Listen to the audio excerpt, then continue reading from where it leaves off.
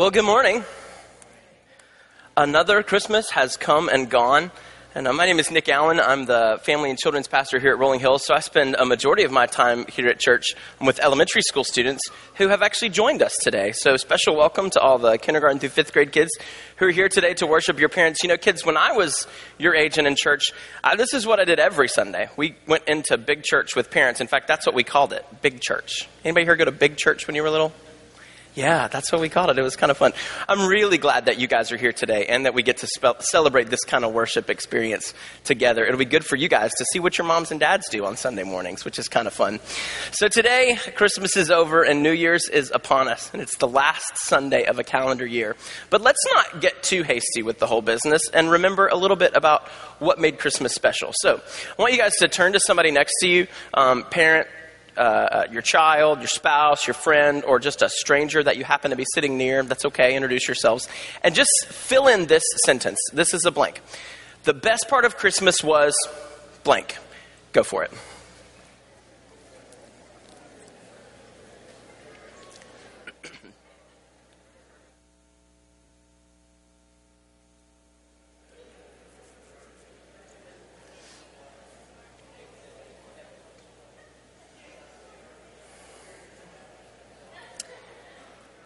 We played this game last night as a family around the table, and so I started out with maybe some really more pointed questions like, your favorite Christmas decoration was, and we all went around the table. We got to my middle child, Nora Blake, and she just goes, everything.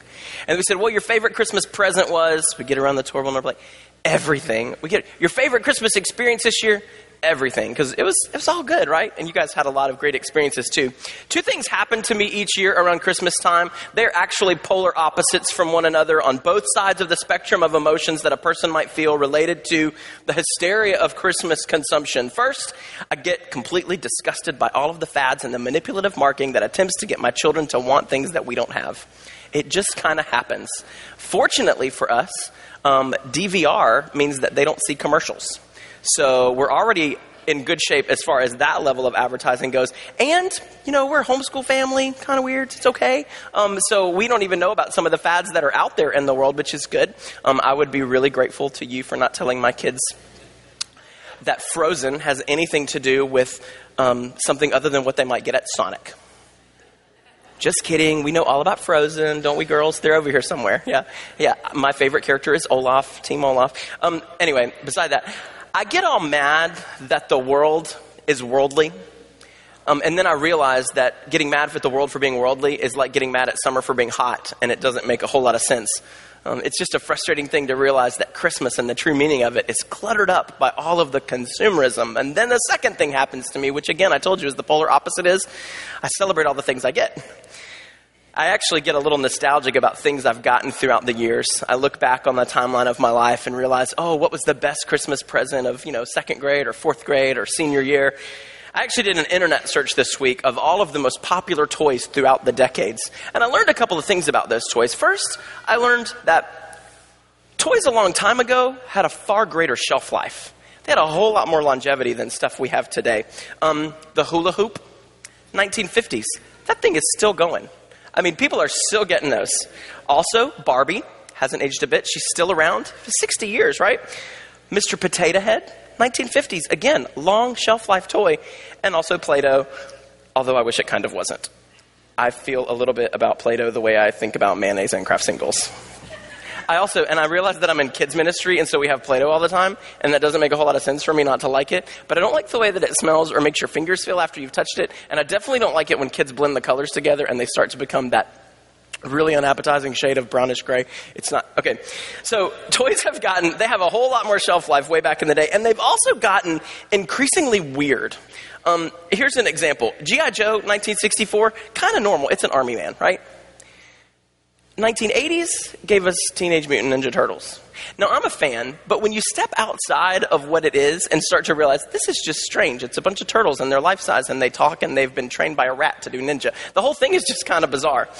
I also, I'm okay with Lincoln Logs and Legos. I think those are great. They should stick around for a while. But virtual Tamagotchi pets that you push a little button every time they need to be fed, I just think that's strange. I don't understand it. I also don't know why you would get me started on a toy named Bratz and why we would name a toy after a word that I got in trouble for saying when I was a kid. That doesn't make a whole lot of sense. And I'm really thrilled that Teddy Ruxpin has not come back on the circuit, because in the 1980s, that Joker was around, and I think it was a really creepy bear. I mean, I'm glad kids aren't bringing those to church on Sunday mornings. The nostalgia of the toys that we played with growing up really does nothing more than remind me of how fast it's all happened and how quickly it's happened, not in my life, but in the lives of my kids who are growing up far too quickly for me. As a dad, I find that, and it reminds me that life is such a vapor, that it's here today and it's gone tomorrow, and that we as parents or adults, and really just in all generations of believers, have a responsibility of valuing the thing that matters most with the time that we have, and that's Jesus. I really hope that you have made much of Christ this Christmas. I really hope that he has not played second chair to any of your other holiday celebrations. And I'll just say it, I really hope that Santa and Elf on the Shelf have been frequently upstaged by Jesus this season, and that he hasn't played second chair to either one of those. You see, Jesus changes everything. It's not just a song we sing. It's not just a series title for a couple of sermons at the end of the year. It's actually the reason that we exist as a church. And the reason why I stand here as a believer in Jesus Christ and a pastor of his gospel is because Jesus changes everything. And as we look towards a brand new year in just a couple of days, we're all still spinning because we can't believe that 2014 is coming to a close, because we do feel like it was just yesterday that 2013 ended. But here we are at the cusp of a brand new year. And my hope and prayer for that is that we would all be so captivated by Jesus. I hope that we can stand really so aware of the presence of God in our lives that it changes everything about the way that we purpose 2015, everything about the way that we do life, everything about the way that we relate to others, everything about the way that we spend our time and our resources, how we study scripture and how we view life and love and relationships, and how we deepen our walk. It should all be governed by our view of God's holiness and Christ's sacrifice, because it's the sacrifice of Jesus that gets us knowledge of God, and it's knowledge of God and his holiness that affords us life change. I hope that we can be captivated by that, but my fear, the cynic inside of me, says that we might not. Charles Spurgeon was a pastor and a theologian from the 1800s, and he's still widely regarded today as one of the greatest preachers of all time. He's still very quoted and widely read. Incidentally, his middle name is Haddon, which I think is a really good name. There's a lot of pregnant people here right now. You should name your baby Haddon. That's just my suggestion. It's a really good one.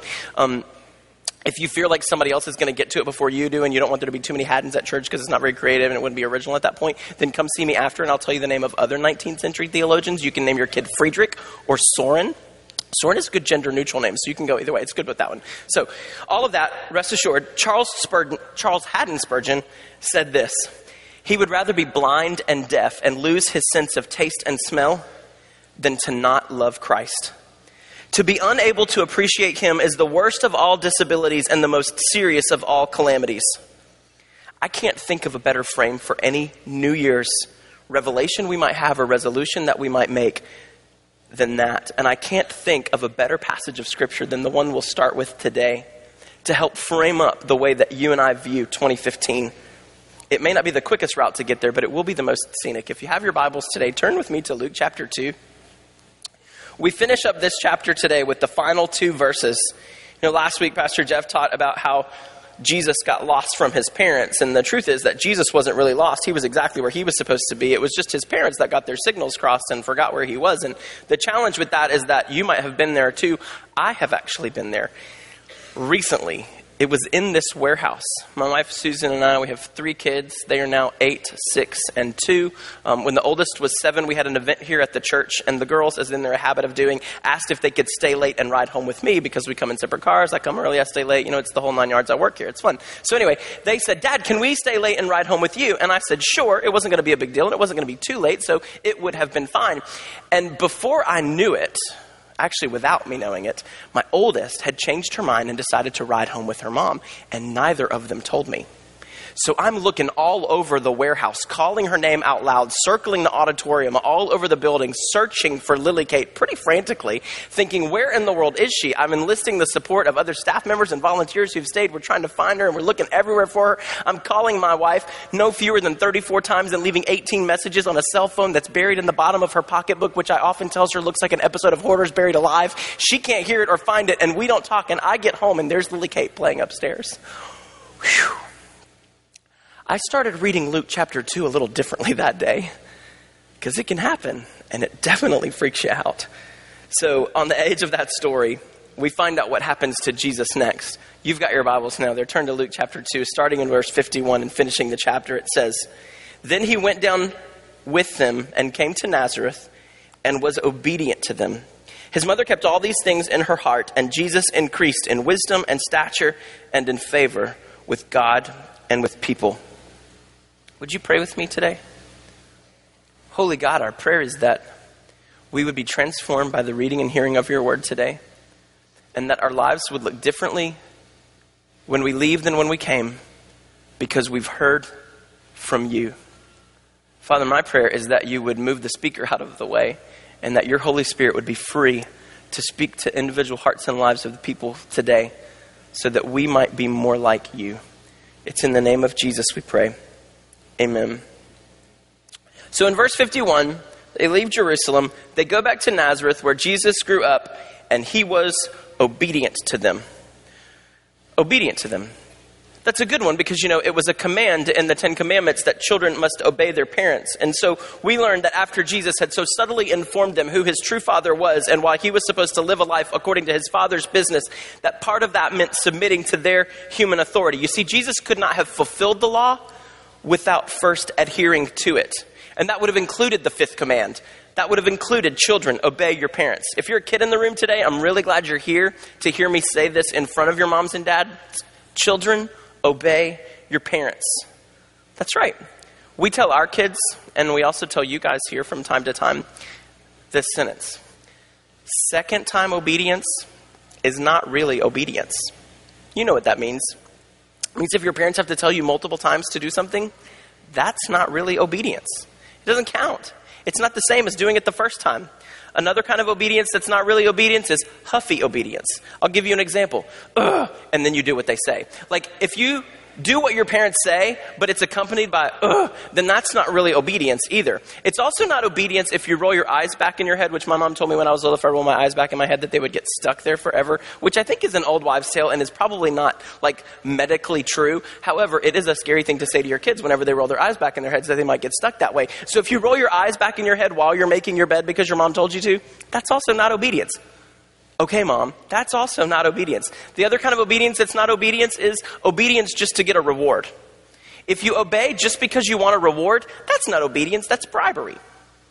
Another kind of obedience that's not obedience is obeying just to avoid a punishment, which some of you might do. You know that if you don't obey, you might get grounded, or you might lose your PlayStation, or you might not get to play with your friends, or maybe some kind of... That's also not obedience, that's coercion. You see, obedience is willingly, emphasis on the willingly, submitting to someone's authority just because it's right. And it's right for you to obey your parents. Jesus obeyed his. And the Bible tells us to. Jesus obeyed his parents first to fulfill all righteousness. In Matthew chapter 3, he was an adult and he was getting baptized by his cousin who didn't want to baptize him at first because he thought he wasn't good enough to do it, which he wasn't, because John the Baptist wasn't as good as Jesus for sure. But Jesus said to him in chapter 3, verse 15 of Matthew, "Allow it for now, because this is the way for us to fulfill all righteousness." His baptism was a sign of the total fulfillment of the law, as was the way that he lived his life, including his submission to human parents. Colossians chapter 3 says, "Children, obey your parents in everything, for this pleases the Lord." We know that Jesus wanted nothing more than to please his Father. He said it in John chapter 6, "I came down from heaven not to do my will, but his will, the will of the Father in heaven who sent me." Jesus came to fulfill righteousness. And one of the ways that we live out the righteousness that he's called us to, kids, is by doing what your parents say. Parents, I'm glad you're here today too, and other believers, because I want you to hear me say this. If you're a parent in the room, parents, obey your God. You see, your children should obey you just because God said it and because it's right. But it's so much easier when you make it worth it. when you make obeying you a path towards godliness, not worldliness. You see, obeying you should not be an exercise in behavior modification so that your children will be better than the other children down the street. In fact, it should be a path towards discipleship to make them more like Christ. Obeying you should make them more like Jesus and not just more acceptable in the world. In fact, obeying us should make them far different from the world. Check out the models that God chose for Jesus. They didn't have degrees or experience or age or wisdom, but they did live obedient lives. Listen to Mary's response to the angel telling her that she was going to have a baby, God's son, in Luke chapter 1, verse 38. I am the Lord's slave. May it be done to me according to your word. That's what Mary said. She obeyed God in spite of the shame. Regardless of the shame. You see, submitting to God's authority in her life in that moment would have caused her great shame. She was having a baby and she wasn't married.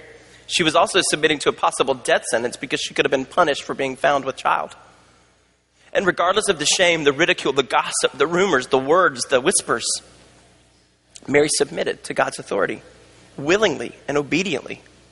Look at Joseph in Matthew chapter 1, verse 24. Listen to his response to the angel telling him to go ahead and marry Mary, who was having God's baby. When Joseph got up from sleeping, he did as the Lord's angel had commanded him. He married her. I love that their responses were different, that Mary gave a beautiful declaration of her obedience to God, and Joseph just did it. It's like women. They have this great, grandiose expectation. This is what I'm going to do for them. Men just go out there and do it. It's like men and women. They're different, but they both were obedient. And Joseph was obedient regardless of the sacrifice. For Joseph, divorce related to adultery in this circumstance was not an option, but a requirement. So he had two choices, a public divorce or a private one which would allow him to maintain personal righteousness and also save her from public disgrace and even death. And then enter the angel who gave him a third option. Go ahead and marry her anyway. And it would have been a big sacrifice. It would have been a big commitment. There would have been fear involved. But Joseph obeyed anyway. What if you and I all covenanted together to obey God regardless of shame? You see, some of us parent with a herd mentality for fear that if we don't parent our kids like everyone else, then we'll be shamed for it. I want to kind of redeem a word that's been lost in our culture. Maybe it'll come back to be better regarded in our lifetime. Some of us are afraid to shepherd, and I'll just go ahead and say it, shelter our kids from things of the world because of for fear of what others might think, for the shame that it might mean for our family to be different and to do things differently. What if we decided to obey God anyway? What if we all covenanted together to obey God regardless of the sacrifice that it took? The sacrifice of our dreams, the sacrifice of our status, the sacrifice of our objectives. Some of us parent with a herd mentality out of fear that it's going to cost us too much to give up our dream of raising the next Taylor Swift or RG3 so that we might instead raise the next Anje Byaksu, who incidentally became Mother Teresa, or even the next Charles Haddon Spurgeon. There's a really good middle name in there. Kids, I want you to hear that Jesus obeyed his parents. Parents, I want us to hear as adults that Jesus' parents obeyed God. And oh, the difference that makes. And then, after verse 51, which talks about obedience, we get verse 52. This really fast-forward statement that covers the remainder of Jesus' childhood up into his adult life. Really, the next approximate 18 years of Jesus can be summed up with just this one verse. And Jesus increased in wisdom and stature and in favor with God and with people. It's like the fast-forward versions of those TV shows where somebody has a baby one season and then the very next season they're all of a sudden being played by 8-year-old twins and they've grown up really, really fast. Well, we're growing up fast. Your kids are growing up fast. Well, Jesus grew up really fast. It just took one verse. But we get a lot in that verse. In it, God gives us a recipe for how we are to grow in relationship to him.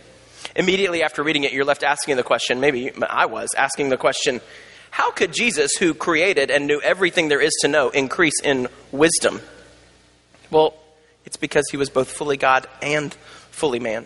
It's not a 50-50 split like we're so inclined to think, but a really 100% reality in his life. And the pattern of growth that Jesus had, obtaining new wisdom, does not abdicate his supremacy as Christ. Instead, it indicates his supernatural willingness to subject himself to human confines. The NIV reads, and Jesus grew. The Holman that I read for today says, and Jesus increased. Both of those words, increased and grew, are the Hebrew word prokopto, which is way more fun to say than grew and increased.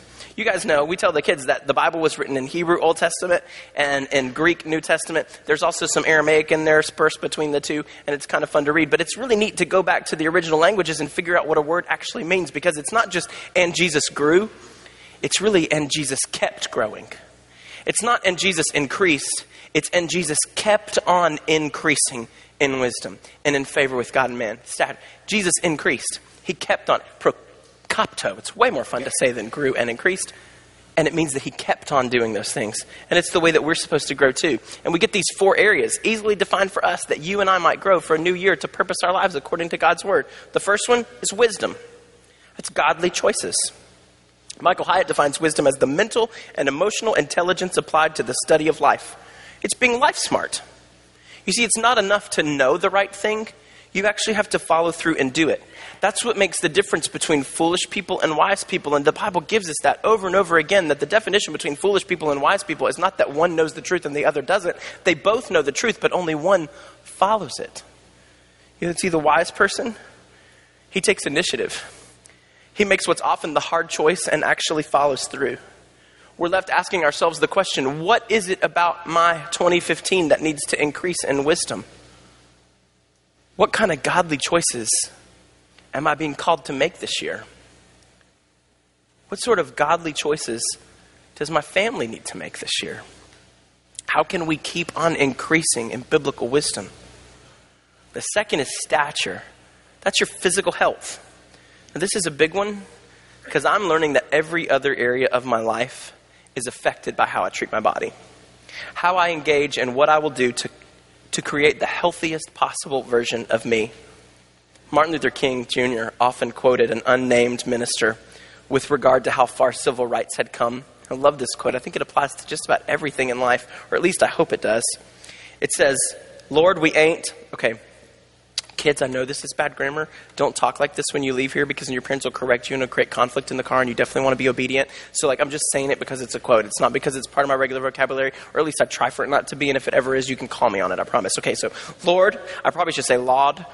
It's a real stuff. Lord, we ain't what we should be and we ain't what we gonna be. That's also bad grammar, but just hear me out. We ain't what we gonna be, but thank God we ain't what we was. That's a statement worth applying to every area of life. I'm not what I should be. And with hard work, diet, exercise, and an emphasis on what it means to be physically healthy, I'm not what I'm going to be. But thank him that I'm not what I was. And I want to apply that to every area of my life. I'm not where I'm going, but I'm also not where I've been. And in my relationship with Christ, that involves me growing up to be a fully devoted follower of Jesus. I can apply that to my physical health because every area of our life is affected by our physical health. Emotions, mood, fatigue, they're all affected by how we treat our bodies. And each one of those affects my ability to serve, to love, to give, to sacrifice for others. Stature. What is it about your 2015 that needs to look different in terms of your physical health? What are the things that you need to start doing or stop doing that are going to create a more healthy version of you, and in turn, a person that's more apt and more willing and more able to serve God? Third, it says Jesus grew in favor with God. That's spiritual growth. To grow in favor with God for us means to grow more like him in our character, more dedicated to him in our service, and more knowledge of him in our worship. How can we grow in more knowledge of God just because of our worship? That's singing songs, right? Worship is ascribing worth to God. It's telling him that he's awesome. How can knowledge help that? Because the more reasons I know about God that he's awesome, the more reasons I have to tell him that he's awesome. The more knowledge of God in me increases, the more opportunities I have to tell him that he's great because I know more about him. I want my knowledge of God to increase. And that's one of the ways I'll grow in relationship with him. You're not in relationship with people that you barely know. You're in deep relationships with people that you know deeply. We want to know God that way. We want to be more like him in character. We want to be more dedicated to him in service. And we want more knowledge of him in our worship so that we can tell him the many, many, many reasons that we have to be grateful for him and the many, many, many things that are great about him. I want that to be a key area of growth in my life in 2015. Do you? Then what about your life needs to be set in such a direction that will help you grow spiritually? And finally, it's favor with man. And I'm going to say that's favor with a covenant community. I'll boil that down further and say that's favor with your church. Michael Hyatt also writes that he has some regret for focusing too much on career and not enough on interpersonal relationships over the last 6 years. He says a company can fire you, but it's a lot harder for your friends and family to do the same. How are you growing in relationship to a covenant community of other believers? With your small group, with this church body, in the areas that you serve, in the ways that you give? How are you being more connected to the body of believers here so that we can do what Hebrews describes as spur one another on towards better following Christ? See, I want to be surrounded by people who spur me on to follow Jesus better. And I want to be one of the people in your life that helps you follow Jesus better. In fact, I want it to be said of all of us that others are closer to Christ because they know us. And that's going to happen as we grow in favor with the covenant community of believers in Jesus. And it's also going to affect the way that we're able to reach out to others who don't know Jesus. This verse gives us a roadmap for how we can grow as believers and follow him. And make no mistake, it is a total package. It's not enough to identify one and not the others because it's the fullness of life, the whole thing. I read this in my small group study this year. Shout out for the Kafori small group. Heart you guys. We'll see you in 2015. It says this: much of what we even call Christianity is not characterized by preoccupation with the glory of Jesus. In fact, we may need to quietly confess to ourselves that we do not find our hearts held completely captive by his splendor. A person may be dead spiritually and still be active in the local church, emotionally moved by sermons, songs, and testimonies, loyal to right beliefs about the Bible, sacrificial in service, faithful in Bible reading, zealous in missionary efforts. Yet one of the timeless marks of spiritual death is spiritual blindness toward the nature and person of Jesus Christ. It may be really simplistic, but one of the transactions that takes place in our lives through salvation is the replacement of our self-focus so that we might focus more intently on Christ, being aware of Jesus and possessing in our life the power of the Holy Spirit who in his presence daily sanctifies us. That makes us more holy so that we can be more like Jesus. It's a process that has to happen in the life of every believer. 1 John 2:6 says, the one who says he remains in him should walk just as he walked. You might say that the one who remains in him should grow as Jesus grew. Being like him is what makes us different. And that distinction has been carefully woven for us throughout God's redemption in the entire Bible. All of Scripture, from the very beginning, everything in faith is about distinction. It's about us being different. It's about us being holy.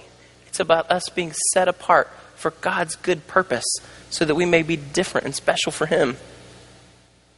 Exodus chapter 11. On the eve of being rescued from slavery, God told the Israelites that he was doing this so that you may know that Yahweh makes a distinction between Egypt and Israel. He was setting his people apart, making them different.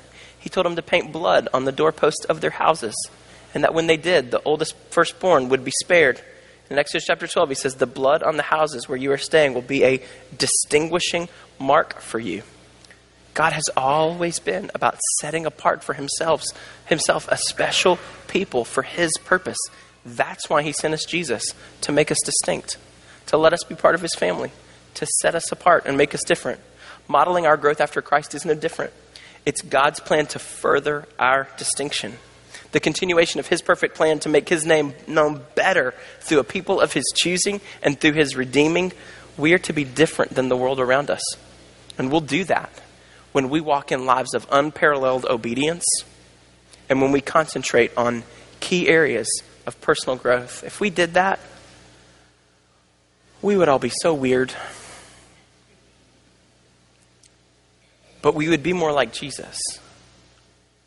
And it would be so worth it. Would you pray with me? Oh God, we are just overwhelmed and overcome by your goodness. Father, our desire is that we would be a people who live lives like your son. That every day we would be made more into the image of Jesus. And that in becoming more like him, we would draw even more attention to you. Father, change us. Change us with Jesus. Change us, God.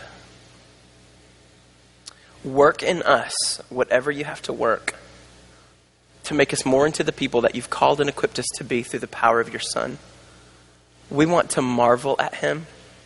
We want to be captivated by him and live lives totally in awe and in love of him. Do that in us, God. As we look towards a new year, we want to be a new people, completely changed by your Son and living lives in complete worship of him. It's in the name of Jesus we pray. Amen. We have an opportunity today as we continue worship to really celebrate that distinction. The symbolism of the blood on the doorposts was the Passover celebration that Jesus celebrated throughout his life. Well, on one special Passover celebration, he did it differently. He called his disciples to look at the bread in a new way and to look at the cup in a new way.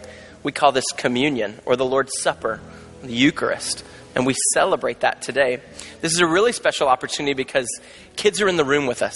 And they're not often in the room with us when we celebrate communion. So it's an opportunity for us, by the way that we worship, to model for them who Christ is. So together, we're all invited to the table to take part in the bread that's really representative of Christ's body that was broken for us. And to take part in the cup that's really representative of Christ's blood that was shed for us. And kids, when they come to the table, they'll get to see adults modeling for them what that is. Now, historically, the church has invited believers to the table. That means people that have professed their faith in Jesus Christ and declared him Lord over their life and experienced salvation. And so for the kids in the room who have had that moment and now live out a testimony, we invite you to the table too, to experience communion with your parents. For other kids in the room who haven't come to that determination in their life, still bring them to the table and use this as an opportunity to model for them your faith in Christ. How powerful for them to get to see the reason why dad does this snack. The reason why mom takes this cup is because we've put our faith in Christ and because he saved us. Our sins are forgiven and we now belong to Christ. We celebrate this today as a worship experience, but as a distinguishing mark for us who are believers in Jesus. You see, God's good gift didn't stay a baby at Christmas. It grew up to be a sacrifice that would save us from sins so that we may know him. And this is a distinction. Father, we ask that you would take this worship experience and that you would be pleased with it. Jesus, that you would be honored and glorified by it. We take this communion today as a proclamation of your death until you return. And we know that just as certain as you came at Christmas, you're going to come again one day as a king and call your people back to yourself. And we're so happy to be your people. And we're so happy to worship you today in this way. Father, as moms and dads come to the table, as adult believers come to the table and take these elements, may it be a testimony of what you did for us. As kids experience it, maybe for the first time or maybe just witnessing, may they be drawn to you too. May it spark questions and conversations on the way home about what it means to become a follower of Jesus and dedicate our lives to him. It's in his holy and precious name that we pray today. Amen.